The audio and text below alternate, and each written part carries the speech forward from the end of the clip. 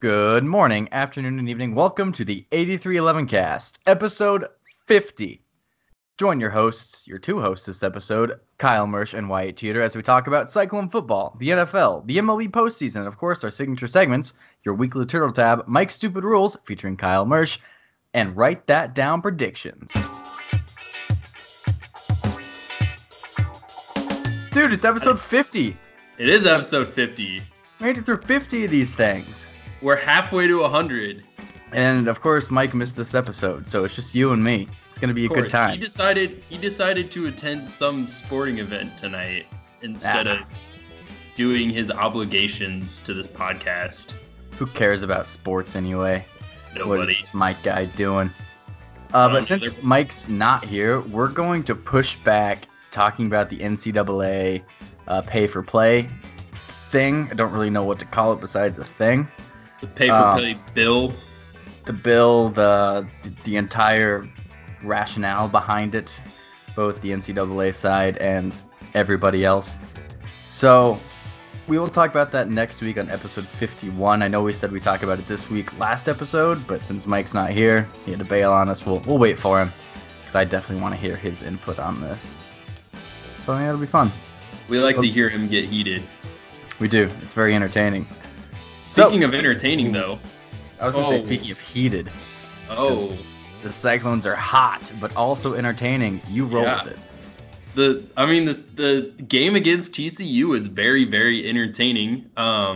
It seemed like the Cyclones got a lot of stuff figured out this week. It was a great bounce back game after a frustrating loss, I would say, to a Baylor team in Waco. Weather was once again a issue with this game. The start of the game was pushed back 2 hours. I could get into how I'm very upset at ESPN for airing the second half of the game on ESPN News, but that's a story for another time. ESPN is becoming a monopoly, so it is what it is. But just a great bounce back win. Brock Purdy played amazing in this game. What were his... I should have pulled up all of his stats for the game. Hold on. I have it right here. Preparedness is not our strong suite, but what you're basically going to say is that Brock Purdy absolutely crushed and is doing absolutely amazing. I mean, he's been doing pretty good all season, but this game he really shined. He shined like the star he's going to be. And he ran the ball super efficiently. First drive of the game. Had a great zone read, ran the ball all the way down inside the 5-yard line. Led the team in rushing yards in this game as well. He was our leading rusher with over 100 yards rushing. Just a great game, great decisions made by him. And one thing that we had been absolutely harping on that the Cyclones needed to do was to win the turnover margin. They were +2 in turnovers in this game. One of them turned into their second defensive score on the season, a strip sack fumble of TCU's quarterback, and whatever his last name is, one of our defensive linemen, number 5, ran it into the end zone for a touchdown for the scoop and score. The scoop and score on like the 2-yard line. Yeah. That was amazing. Nobody could believe what happened. Right after that, we lined up for the point after attempt, and I don't know what happened, but the referee kind of stopped. They blew the play dead real quick, so he went on the mic and said, "The touchdown counts. They are now doing the point after attempt." It's like, well, thanks. We realized that. I don't know if TCU's bench was confused or what was going on, but that was amazing. I don't know. But the one thing that played into it was a great special teams punt by Joe Rivera that set up that inside the 5 for a Cyclones house blitz on that play. John Haycock brought the pressure, and strip sack fumble was a great turning point in this game. The Cyclones offense, however, in the second half did go a little quiet with a few drives that stalled. TCU was able to get back into this game, but the defense buckled down when it needed to and held on, and the Cyclones ended up winning this game. One thing that came out of this game that I'm still a little frustrated on is it still feels like we need to establish the running game. Right now, the running game is Brock Purdy.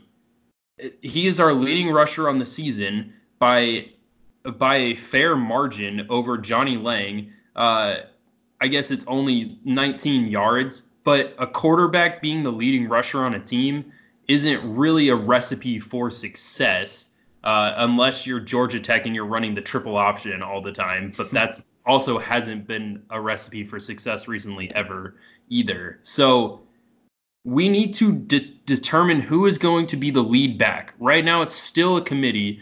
Last week, we had talked about the Cyclones potentially redshirting Jarrell Brock and Breece Hall. Well, that's not going to happen now. They've all appeared in 4 games. So as of right now, if they play in another game, they will lose their medical redshirt or their redshirt eligibility for the season. So I'm not really sure who's going to take over in the backfield. It seems like Kene Nwangu is starting to lose more reps, but Johnny Lang, Sheldon Croney, Breece Hall, and Jarrell Brock have all been getting substantial playing time. I don't know what your thoughts on that are.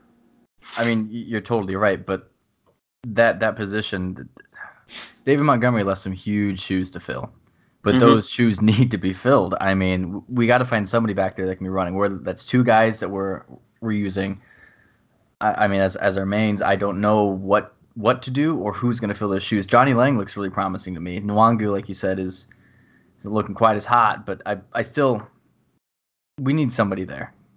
And we got to have somebody there.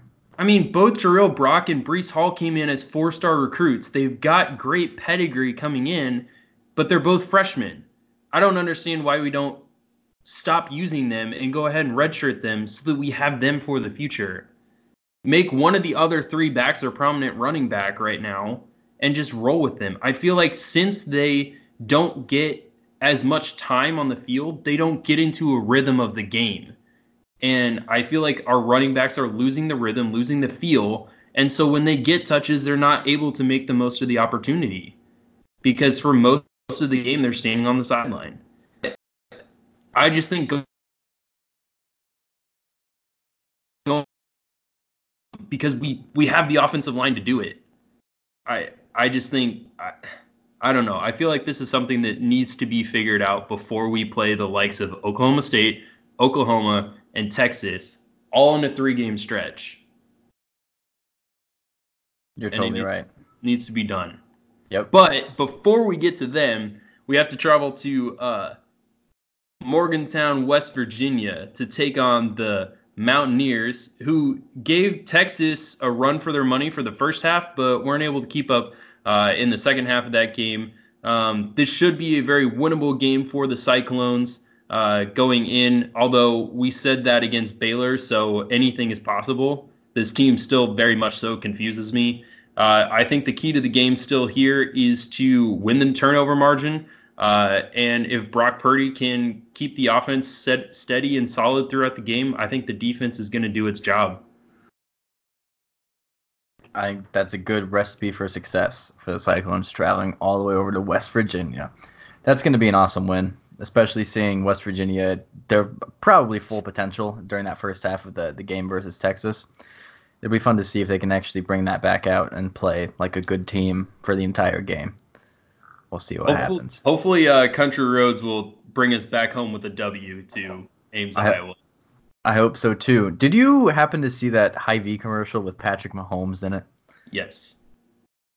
Unfortunately, it sounds like Patrick Mahomes did not make it up to that guy that he burnt the steaks on. There's a Hy-Vee commercial where Patrick Mahomes is throwing footballs in a residential area, and one of the footballs absolutely destroyed this grill with a bunch of meat on it. So Mahomes uses Hy-Vee's new online shopping tool or whatever to buy the groceries back.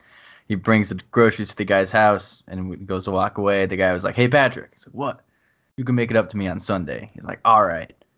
But unfortunately, this Sunday, the Chiefs did not make it up to the guy with the steaks. And on Sunday Night Football, it was such a disappointment. But what I'm seeing right now is that teams are starting to figure out the Chiefs. Jacoby Brissett, apparently on the sideline, told his head coach, "We need to run the ball down their effing throats." And guess what worked? Running the ball down our effing throats. Jacoby Brissett couldn't get anything going in the passing game, except for when he threw at number 21, Brashad Breeland, because every time he threw at him, he was either holding the receiver or committing a pass interference penalty for 75 yards on a play. Literally the entire length of the freaking football field. It was awful. But one thing that really helped the already very, very impressive Colts offensive line, props to them. Their left guard and left tackle played phenomenally. They were running behind them the entire time. But right now, Chris Jones is out with a groin strain. Our best interior defensive lineman, Alex Okafor, a defensive end, is out. Xavier Williams, our starting defensive interior lineman, is also out. Anthony Hitchens, our run-stopping linebacker, went out in this game as well as Frank Clark missed an entire quarter. Our defensive line is down to third-string players that couldn't match up at all against the Colts offensive line. And when we needed a stop, we weren't able to get it. And, of course, now with the new onside kick rules, onside kicks are virtually impossible. There have been 0 onside kick completions, I guess, this season so far. It's 0 out of 13 on the year. They had a 17% or a 7% success rate last year, and then 2 years ago they had a 21% success rate. And that's due to players not being able to overside one part of the line, as well as not being able to get a running start. So with the defense not being able to stop the run and just them running out the entire clock, they had the time of possession by nearly 20 minutes in this game. If you keep the ball out of Patrick Mahomes' hands, he can't be in a rhythm. I've talked about rhythm a lot tonight already. He can't be in a rhythm, and the offense, when it stays off the field, StatCast just increases the odds of the other team winning. The Chiefs' defense has more holes than Swiss cheese, more holes than the Packers did last year on defense. The defense was supposed to improve this year, but it's not. So it is what it is. The Chiefs are not going to win the Super Bowl this year. The offense can put up as many points as it wants, but into the postseason, teams are just going to run the ball down our throats. Teams like the Colts, if we were to play them in the postseason again, as well as New England with good offensive linemen and a smart coach, it's not going to work. It just isn't. I mean, it could be worse. Your team could be as dysfunctional as the Vikings. However, they skirted away with a win against the Giants this week, I believe. Yes, they did. No thanks to Kirk Cousins. Although he finally figured out how to throw the ball to Adam Thielen. So that was good for fantasy owners. He got 2 touchdowns this week. Adam Thielen did. But Kirk Cousins still looks abysmal back there behind that Vikings offensive line. The Vikings offensive line can only do one thing: run block. And Kirk Cousins can only do one thing: hold the football for 4.5 seconds every time he touches it. It's horrible. Kirk Cousins is not their quarterback, and they're not making it anywhere with him as their quarterback. They're only going to go as far as Dalvin Cook's legs can carry them this season. And since he's been hurt for the first 2 years he's been in the league, the bet is he probably won't be able to carry them very far. Like I said, dysfunctional team. Yeah. But another team, so one of these teams is looking much more dysfunctional right now, but the Packers are still looking pretty good. Aaron Jones especially ran for 4 touchdowns for the Packers this weekend, but the Cowboys, we them boys, not anymore. Started out the year playing 3 horrible teams in the Miami Dolphins, the Washington Redskins, and somebody else who's really bad right now. I'm blanking on it.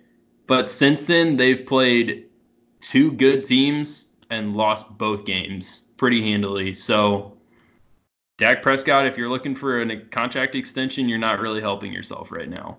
But Wyatt, you said you were watching this game, or at least you saw part of this game. I did watch part of this game. It was so bad. NFL refs are this is probably one of the worst years of NFL officiating I've seen, and that's coming off of last year's. What? That's coming off last year? Yeah, coming off last year. I think they're poised to be much worse this year. So this call absolutely befuddled me. I don't even know how to explain it without blowing my own mind. So it was against the Packers. One of their linemen came up, and coincidentally, number 52, Clay Matthews' his old number. This kid's first year, I think he was a 4th round draft pick, maybe. Rashawn Gary. He was. I don't know. When he went to Michigan, he was one of the top recruits in the nation for defensive end. That's probably what I'm thinking of. Doesn't really matter. He smacked Dak Prescott up the head and got a roughing the passer call. I'm like, okay, I could see that happening after the ball leaves Dak's hand or something, But he ran the ball. He didn't even throw the ball. Dak Prescott ran the ball for like 18 yards, but still got a roughing the passer call. Did he hit him in the head? It was a forward momentum. He was going to go reach for the ball to smack the ball. Uh-huh. And he smacked his helmet. Did he hit his head at all? His helmet? He smacked his helmet. That is a roughing the passer call. After they release the ball, he has to release the ball. But I think it's still a thing on the quarterback. So. You can't hit them in the head.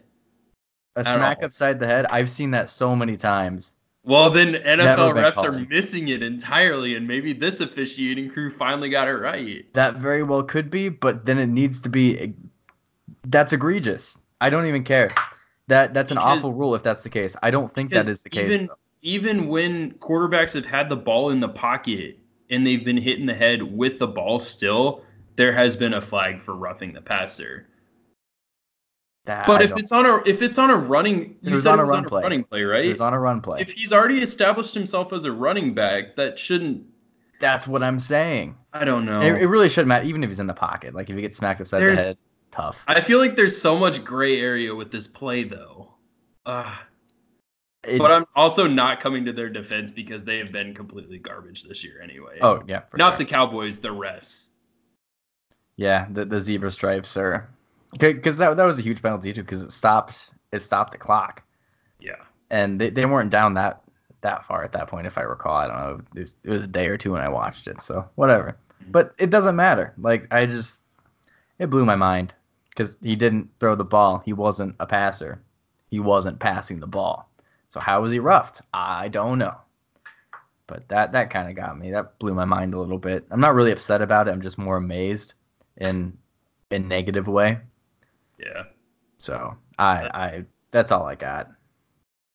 So we'll just go back to the AFC West, I guess, because that's what I put down on the outline of other games that I was paying attention to and watching on Sunday.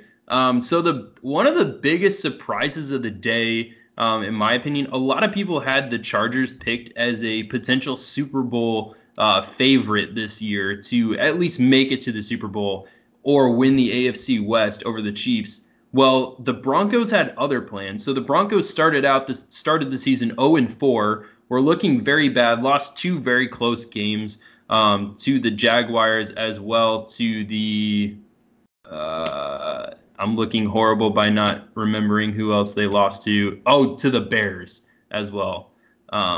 Also, another questionable call that happened in week 2 that we already covered. But the Broncos actually beat up on a team this week. They really took it to the Chargers. It was Melvin Gordon's return from his holdout. His second game that he was eligible, but the first time that he actually started. He handled a moderate workload. Austin Eckler was mainly the featured back still, but Melvin Gordon really wasn't able to do anything. He only had 31 rushing yards on the game. The Broncos defense was able to hold him in check for most of the game, as well as Phillip Rivers, who only threw for 200 yards and 2 interceptions in the game. Their leading receiver on the day was Austin Eckler, a running back. Out of the backfield, he had a ton of receptions, not very many receiving yards per reception. But the Broncos really kind of shook some things up in the AFC West right now, because the AFC West breaks down as the Chiefs at 4-1 and the Raiders at 3-2. And that Raiders team went to London and pulled off a victory over the Bears. They made the Bears look silly for the first half of the game. They were winning 17-0. The Bears rallied and came back and made the score 21-17. But the Raiders scored a late touchdown in order to take control of this game in general. Shout out to David Montgomery getting his second touchdown of the season for the Bears in his first season with the team. But the Raiders are now second in the AFC West, with the Chargers coming in at 2-3, followed by the Broncos at 1-4. So with the Chiefs looking beatable, they do already have one division win over the Oakland Raiders, but right now the AFC West could potentially be more of a tighter race than we originally thought if the Raiders continue to be able to pull off some of those games. They're led by stud running back Josh Jacobs in his first year out of Alabama. He had a great game against the Bears. And the Bears defense wasn't able to do much, with Derek Carr getting the ball out super quick, as well as Josh Jacobs gashing them, which doesn't usually happen for the Bears. So, yeah. I'm gonna step back real quick, back to that roughing the passer thing, because I did look up the rule on the NFL Ops website. Yeah. And basically, it's rule, I don't think it says Rule 12, Section 2, Article 9, subsection, was it 3? Subsection 3. There's a whole lot of crap in here, but the thing that we only care about is that the defender may not use their helmet or face mask forcibly into the passer. But more importantly here, it says, and I quote, "In covering the passer position, referees will be particularly alert to fouls in which the defenders impermissibly use the helmet and or face mask to hit the passer, so they can't hit it, or use hands, arms, or other body parts of the body to hit the passer forcibly in the head or neck area." So they can't hit the quarterback forcibly in the head or the neck. But Dak Prescott literally got slapped upside the head. It was not a use of force against his head or neck region. Like, if you're going to call a roughing the passer penalty on a forcible head or neck contact, that's flagrant and should be like an ejection or something. Because you can't get ejected for roughing the passer calls if it's flagrant. But if you're getting hit that hard in the head or neck, that should be a flagrant call. Like, getting smacked upside the head is not. It just blows my mind. That makes me more mad now to look at it. But that is the rule. And I think the refs got it wrong. Anyway, you can continue going with more football things. Well, that's you already got I had for Raiders. the NFL. Yeah, fair enough. Right now, if you want breaking news for our podcast, that won't be breaking news once our listeners are actually hearing this. There is a torrential downpour in Washington, D.C. right now, as the Nationals are playing the Dodgers in Game 4, with the Dodgers leading the series 2-1. And by torrential downpour, you can see all the rain on the screen, which usually doesn't happen. So unless it's raining really hard, like a torrential downpour. Right now, the score is tied 1-1 in the bottom of the fourth. So we'll see if the Nationals can even this series up at 2 games apiece and head back to LA for a decisive Game 5. Another series that is going to a decisive Game 5 is Atlanta versus St. Louis. Atlanta started the game out. Dallas Keuchel started the game out by giving up several home runs to the Cardinals. The Cardinals jumped out to a 3-1 lead in this game. The Braves rallied to make the game 5-4 in late innings from the 5th inning on. But I believe it was the bottom of the 9th, the Cardinals managed to tie the game up at 5-5. And then in the bottom of the 10th, they ended up winning it. So the Cardinals came from behind in an elimination game against the Braves, and they will head back to Atlanta and play Game 5 on Wednesday night, or sometime Wednesday during the day. The Astros today looked very, very dominant in their first 2 games against the Tampa Bay Rays. But today they did not. Zach Greinke got roughed up a lot, gave up 3 home runs to the Tampa Bay Rays, a 3-run home run and 2 solo home runs in this game. And the Astros ended up falling 10-1 in this game. So the Rays stayed away from elimination in Game 3 and will now try to even the series up at 2 games apiece heading into Game 4 tomorrow night.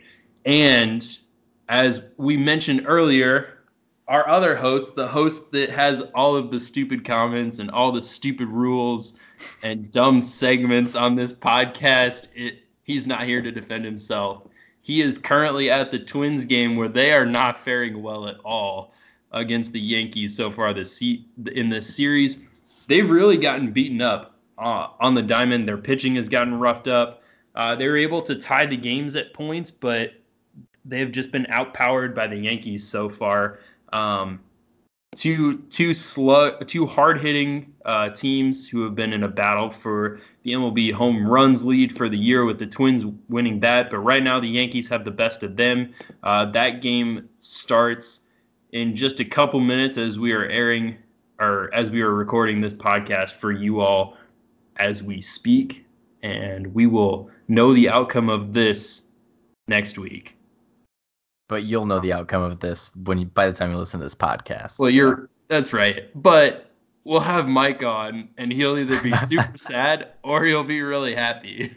My bets are on super sad, unfortunately. Not that I'm a Yankees fan by any stretch of the imagination, but I kind of saw this coming. Not at all. And I mean, you're not a Cardinals fan, so you hated to see them win today. They're not. Come on, Braves. I'm not a Braves fan, but I'm a Cardinals NAF, or reverse fan, NAF, fan, NAF. Yeah. I'm a reverse fan of the Cardinals. I'm glad I'm glad you explained that to me, because I was very lost there for a second. That's what all the cool hip kids are saying. They're NAFs. Okay. They don't hate things, but they're a NAF of them. All right. You don't say hate anymore. It's not cool. I'm just not cool and hip anymore. It's not cool. I heard you are a huge NAF of the guy in our weekly Turtle Tab segments. You would be correct. I am a huge NAF of him, and this weekly Turtle Tab really gets me excited. He didn't make the postseason roster. He didn't? What did he do wrong? What did Willems Astudillo do wrong? I don't know what he did wrong. Apparently he wasn't good enough. So he was good enough to play for the Twins this year, but not when it matters most. So a sad day, I guess, for the La Tortuga fans out there, but a happy day for this NAF fan over here. NAF fan. He did not. NAF is just fan backwards, Kyle. Can't be a NAF fan. For this NAF over here, he did not make the postseason roster for the Twins. Their young third baseman, I believe Luis Arraez, I think is his name. He made the postseason roster, as well as somebody else I actually hadn't heard of before. So there it is. Very good. I'm going to let you keep rolling with Mike's segments, I guess. I think we have a Mike Stupid Rules segments featuring special guest for the one segment, Kyle Mersch, which is you. So I like stealing his stuff. If you want to go ahead and talk about some stupid rules, by all means. I'll do that. So today, that is Monday, October 7th, for all of our listeners out there, since you will not be listening to it today. In Game 3 of the Astros versus the Rays, there was a play that I was baffled by and had to listen to the commentators explain it to me. So when a batter swings at a ball and it misses it, and the ball then hits him, that batter doesn't get awarded first base. It's not a hit by a pitch. He already swung at it, so it now is a dead ball. It's called a strike. But in this case, there was a runner who had advanced on the play thinking that it had been a swing and miss and then a pass ball by the catcher. So in this event, since there is a dead ball, the runners are not allowed to advance. The runner had to go back. Sucked for Michael Brantley. He swung over a horrible pitch that hit him in the back heel. I'd say it's a pretty good pitch. Well, it was a good pitch, but it was dirty. A horrible time to swing at one. So, yeah, that's that. There's your stupid rules segment for this. Short, sweet, and simple. Short and sweet, just how we like it. That is how we like it. It's kind of a cool rule too, because it, like, at face value, it doesn't seem like that's the right call to make. But if you really think about it, I think that's how it should be. Because initially you want to say, well, it was a swing and a miss. That should just be a strike. It shouldn't matter if it hits the batter. Yeah. But if you think about it more of if the batter's swinging at the pitch and they're not making an attempt to get out of the way of the ball, and it still hits them, then it still counts as a hit by pitch, but he shouldn't be awarded first base, just like it normally would be if, you stuck yourself out in front of the plate. Yeah. And then, of course, it's a dead ball, which means that the runners can't advance from that point. So initially it feels like it should be just a normal strike, but if you break it down, it does have a little more substance to it. And it was a pretty big moment in the game, too, because there would have been a runner on third base with nobody out, and the Astros had a chance to get within one run in that game. But instead, Jose Altuve was stranded at second base for that entire inning, so it was a big inning for the Rays in that case. They could have had a steal to home or something if that rule wasn't in place. That would be awesome to see. I haven't seen a successful steal to home in a long time. I haven't either. But I know Wilson Contreras had he almost stole home last year in the postseason somewhere. I had to write that down on it, I think. Yeah. That Wilson Contreras would win a game or something, and he almost did. I don't remember that. But the game went to the 15th inning. I don't remember who we were playing. Classic Cubs for taking games super late. It's what we do.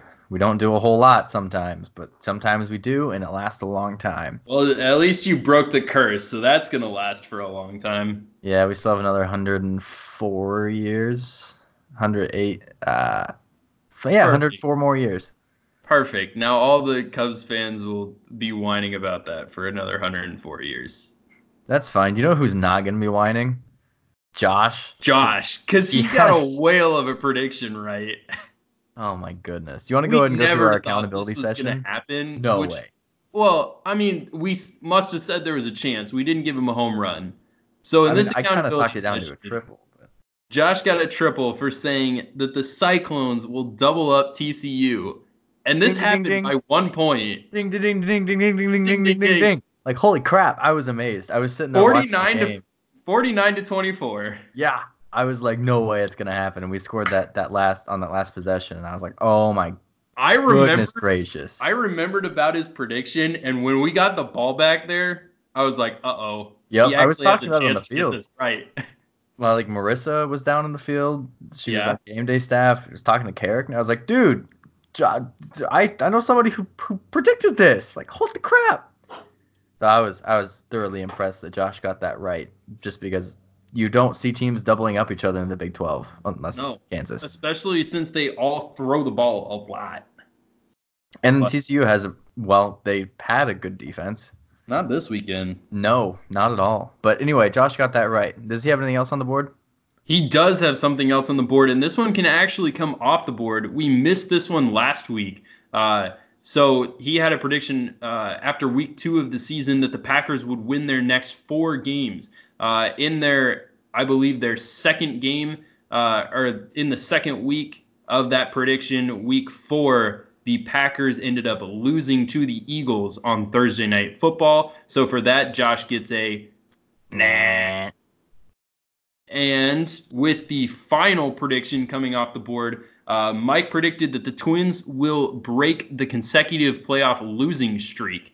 And this did happen. So for that, Mike gets a ding, ding, ding, ding, ding, ding, ding.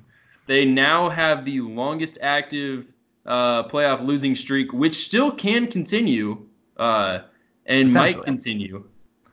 But probably won't continue. Hopefully not. I hope the Twins beat the Yankees. But right now they have 15 consecutive playoff losses. That is 2 more than the Boston Red Sox had in the 1990s, I believe that ended. So good for them. Do you want to go and start us out by putting some more stuff up on the board? Yeah, I guess I'll put this one out there. I feel like it's a little outlandish, but the Cyclones will average 7+ yards of offense per play this season. For all of our listeners out there, they are currently averaging 7.1 yards per play so far through week 5. So you say that's kind of outlandish, but I don't think it's that outlandish. I really don't. I mean, 7.1 already. Look at the direction that the offense has been growing throughout the first couple games of the season. I think it's just going to continue to go up. It might stagnate. We didn't have a high yard per play average against you and I. No, that was a very conservative game. And looking at that and the way the offense has been playing, especially against TCU, but also Louisiana Monroe, even Iowa, they had a pretty good offensive strategy. But here's the reason why I thought it was a little bit more outlandish. All of our big yards per play games happened in 2 plays against Louisiana Monroe. Yeah. The big pass 2 big passes to Tariq Milton. So if you take those out, I mean, we still had some pretty big passes against TCU. But I don't think we'd have 7 yards per play. I mean, I'm on the fence between a double and a triple. To be honest, I was leaning really heavily towards a double, but I'm still leaning towards a double. All right. And I don't think you can sway me to a triple. All right. If you're not going to give me a triple for that, I guess I have to concede since nobody else is here to. Yeah, I don't think it's that outlandish. I really don't. Do you want to go ahead and give us? I think we have a prediction from Mike too. We have a prediction from Mike and Josh. So if you want to go ahead and read off Mike's, if you want to do Mike's, okay. I'll do mine and Josh's. All right. So Mike, who is at the game tonight, is predicting that the Twins will hit at least 3 home runs versus the Yankees. The Yankees are throwing out Luis Severino to start this game. Yeah. I mean, it's not a single. It's not a single. It's not a triple. It's not a triple because the Twins had the most home runs in the league this year. Yeah. So I guess it's a double. Double is what we're leaning on. It'd be a single if I'd go single if it was 2 home runs. I think that's very, very likely.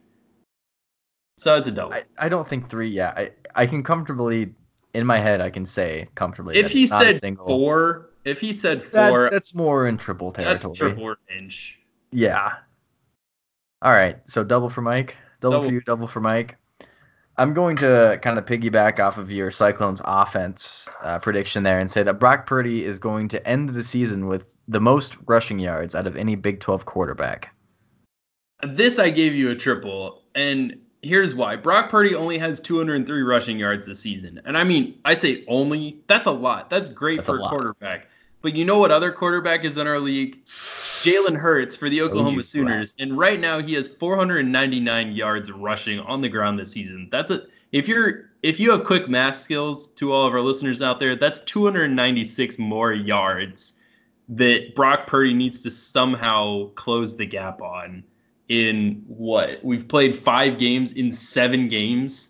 I mean, I don't know. The only reason why I don't think it's that big is because with a quarterback rushing almost 500 yards this early in the season, there's bound to be an injury on the line. Yeah. I mean, except for the fact that when he's run, he hasn't been touched yet. I know, but that's my only argument. But I do think a triple is a fair score. Yeah. Like you said, that's a huge rusher gap. in the nation out of quarterbacks. That'd be that's an easy home run. Oh yeah, no way I'm doing that. I got to get some points on the board, man. That's like a grand slam. So I'll take a triple. Josh does also have a prediction in this week, and he's going to say that the Packers defense will create 3 turnovers, either interception or fumbles, versus the Lions next week. I said double. Yeah, again, process of elimination. It's not a single because you're 3 turnovers is a lot to create as a defense. It is. I mean, they are playing the Lions, which I wouldn't be surprised if they lose the ball, and if they're playing the Lions had defense. 4 fumbles against the Chiefs, and the Chiefs' defense is bad. Exactly, and that's kind of what I'm getting at is that the Lions are going to lose the ball definitely, but I'm just not convinced that the Packers are a good enough defense to actually recover and hold on to the ball long enough to get that turnover. But I also don't think it's a triple. It's not that far out there, really. Yeah. So I'd be okay with a double. I agree. All right, so we're in agreement. We're going to do a double, triple. Sounds like some sort of new Taco Bell Crunchwrap thing. Or it sounds like some sort of like eating challenge at a burger joint. Yeah, can I get the double, triple, please? Yeah, coming right out. Not a sponsor of any burger place, Taco Bell, or Hy-Vee, because they've all been mentioned in this episode. But if anyone would like to sponsor us, yeah, hit us up. Please reach out. DM us on Twitter, Instagram at 8311cast, or drop us a line on our website, 8311cast.fireside.fm/contact. Feel free, just swing by, say hey, complain about something, because there's a lot to complain about in the world. Speaking of which, we are at the end of this episode, which is something to complain about, because I enjoy doing this podcast. So, episode 50, that was it, the big 5-0. It's all uphill from here, because this is good. You can't go downhill from here. You can't go downhill from here, because this is not a human. This is a podcast, and it ages like a fine wine. Gets better with age.